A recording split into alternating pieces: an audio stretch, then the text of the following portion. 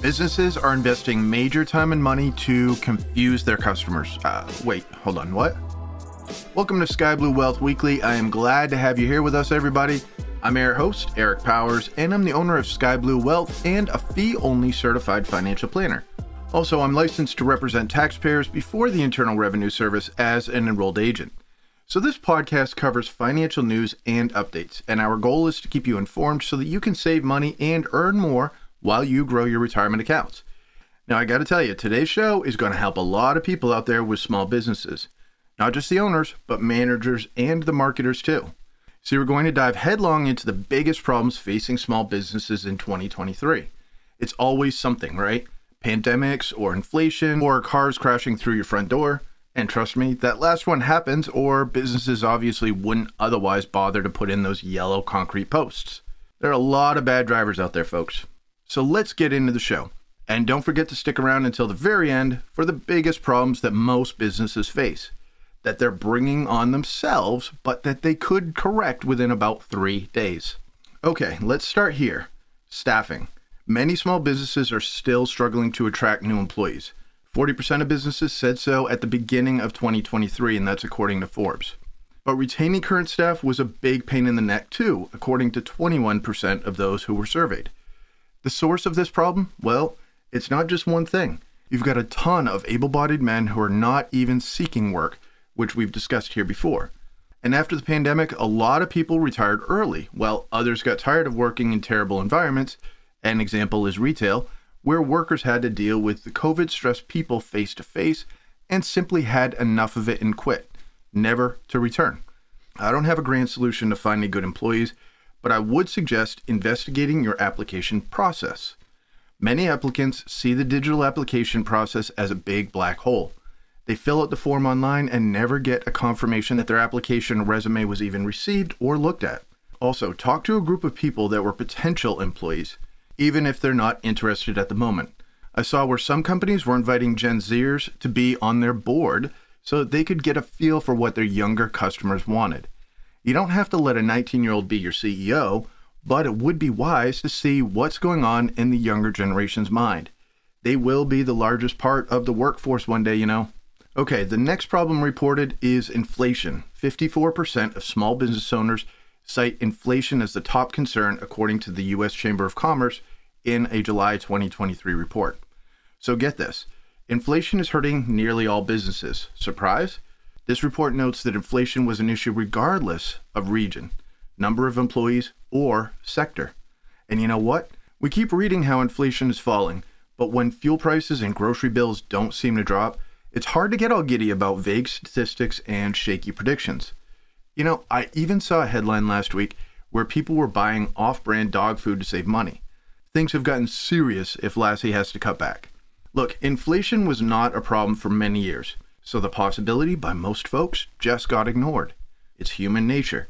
But now it's on everybody's minds. Consumers, of course. Also those running and operating businesses. And that's where financial planning comes in. You don't plan for tomorrow or next month's possibilities. It's best to plan for next year and at least try to project what will happen in the next 5 to 10 years. Planning certainly isn't perfect and it has to be somewhat nimble, but it's miles closer to perfect than no plan at all. Okay, moving on to the next major problem for small businesses, rising interest rates. This could lead to a lot more businesses looking for alternative funding sources or holding off on big purchases, or perhaps buying used equipment instead of new. Think of all the businesses that held off on buying new work trucks, for example, in 2020, because new vehicle prices had spiked so high and the lack of supply chain alternatives left a lot of lots empty. These companies probably figured prices would fall pretty soon, so they waited, only to get hit with a major interest rate increase that compounded the high cost of buying company vehicles. I saw the other day where the average new car cost has hit $50,000. Yikes. And guess what? There must have been a ton of businesses that were planning to start up but never got the chance due to high interest rates. Certainly, bootstrapping is a good way to go to avoid debt in a business, but not everyone can start that way. You also have to wonder how many small business owners out there planned to buy a building for their business, like a restaurant, so that they could stop renting, but had to cancel those plans due to high interest rates. Okay, up next, the problem, as we mentioned, with supply chains. Everything is not 100% back on track, despite this issue not being in the forefront anymore. I heard a guy mention yesterday how his sister's car needed a part to get back on the road. But get this, it would take 365 days to get that part. That's a whole year and just crazy to imagine. But even worse, what if you owned a florist shop and you needed that car in order to deliver your flowers, right? It's a good lesson here that connects to financial planning. Don't put all of your eggs in one basket, right? Seek out alternative suppliers and vendors just in case. That way you don't have to do a mad scramble to get one of your best-selling products or a vital part for some piece of equipment. You got to plan, or better yet, iterate your way through. And by the way, here at Sky Blue Wealth, we've worked with many business owners since 2008 in order to help them plan for their retirement, how to best exit their business when that time comes, and how to be organized to avoid unforeseen circumstances. So if you have financial questions related to your business, certainly schedule an appointment to speak with me. Our contact information is in the show description, and I'd love to talk with you about your needs. Our next small business issue on many people's minds, remote work and digital transformation. I know, remote work mainly applies to businesses that employ information workers. It's really hard for plumbers, farmers, and electricians to do that kind of thing, right? But remote work, and now the reversing of work from home policies, are one reason that staffing issues we talked about earlier are still a problem. Workers who loved avoiding traffic and saving time on commutes, they really did not want to return to the office, not even in a hybrid work scenario. And some had no choice. But the top tier employees with unique skill sets did have a choice. They could leave for another company. Good lesson here. Fairness is now talked about a lot in the workplace. But just because Joe the accountant has to come to the office again, that doesn't necessarily mean that Gina, the database administrator, should have to be forced to. Her skill set is not as common, no offense to accountants, of course. In short, remote work perks can keep your business from having to replace hard-to-find workers with certain abilities. And for the digital transformation, I know for a fact that many small businesses are struggling with what they should be doing to promote their business. They dabble with Facebook promotions. They test out ads on Instagram. They start an email newsletter.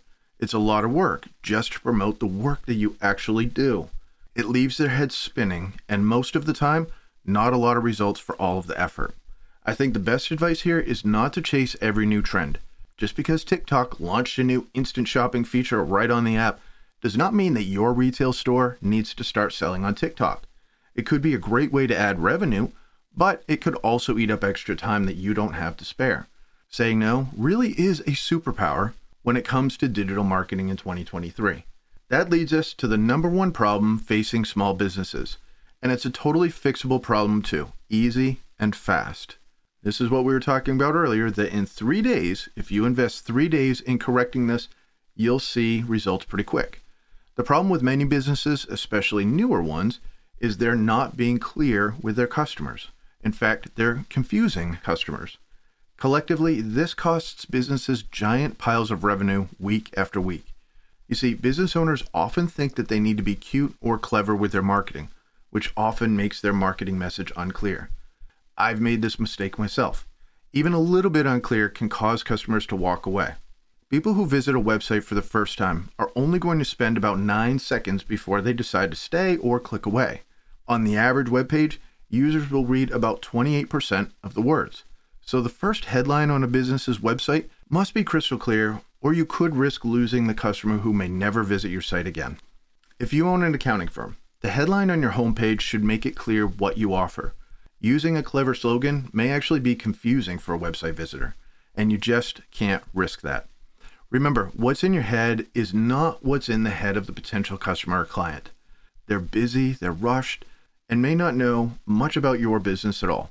So simplify as much as you possibly can to make sure that even a caveman can understand exactly what your company can do for him and make it understandable within seconds. Now, I'm a certified financial planner. I'm not a marketer.